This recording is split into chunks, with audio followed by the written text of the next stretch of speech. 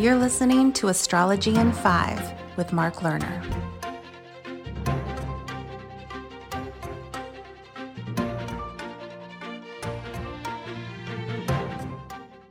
Today is September 6, 2021, and 35 years ago in 1986 I wrote my self-published book, Mysteries of Venus. In this Astrology in 5 podcast number 33, I am continuing to read from several pages in Chapter 3 entitled Planet. Okay, let us return to Mysteries of Venus. Thus, the rare Uranus-Neptune encounters of 1993 can become a time when America, Uranus, and Russia, Neptune, are finally able to begin a long, unified path toward creating planetary peace into the Aquarian Age.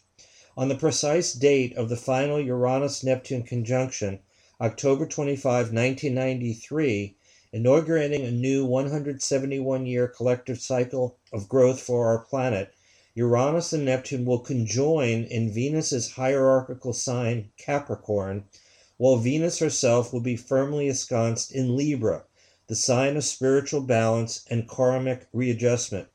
Something very unusual has occurred relative to space exploration, the USSR and the planet Venus. First of all, the space age began when the Russians shocked America and the world by launching Sputnik 1 on October 4th, 1957. The sun was in Venus's sign Libra and empowered by conjunctions to Mars and Jupiter. On the day America landed a man on the moon, July 20th of 1969, the keynote conjunction was a precise Jupiter-Uranus merger at 1 degree of Venusian Libra. While America began focusing on the Apollo moon tracks and probes of Mars, the traditional planet of war, the Russians became obsessed with exploring Venus. It was the Russians, not the Americans, who sent spacecraft after spacecraft to solve the riddle of the mysteries of cloud-covered Venus.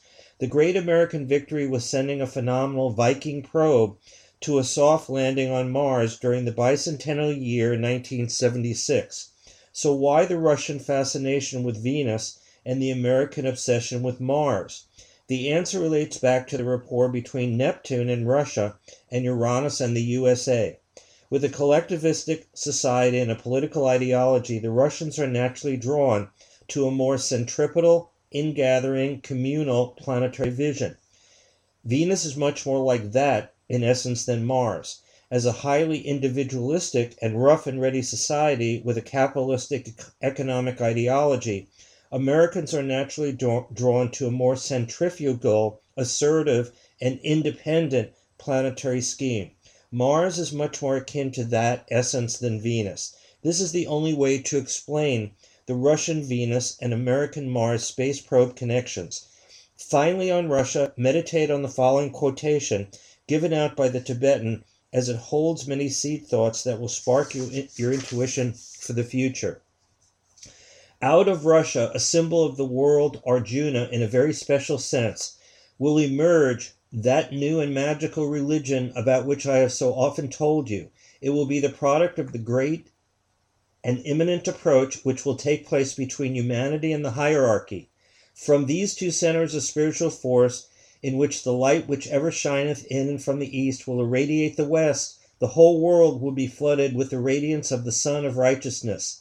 I am not referring in connection with Russia to the imposition of any political ideology, but to the appearance of a great and spiritual religion which will justify the crucifixion of a great nation and which will demonstrate itself and be focused in a great and spiritual light, which will be held aloft by a vital Russian exponent of true religion, that man for whom many Russians have been looking and who will be the justification of a most ancient prophecy.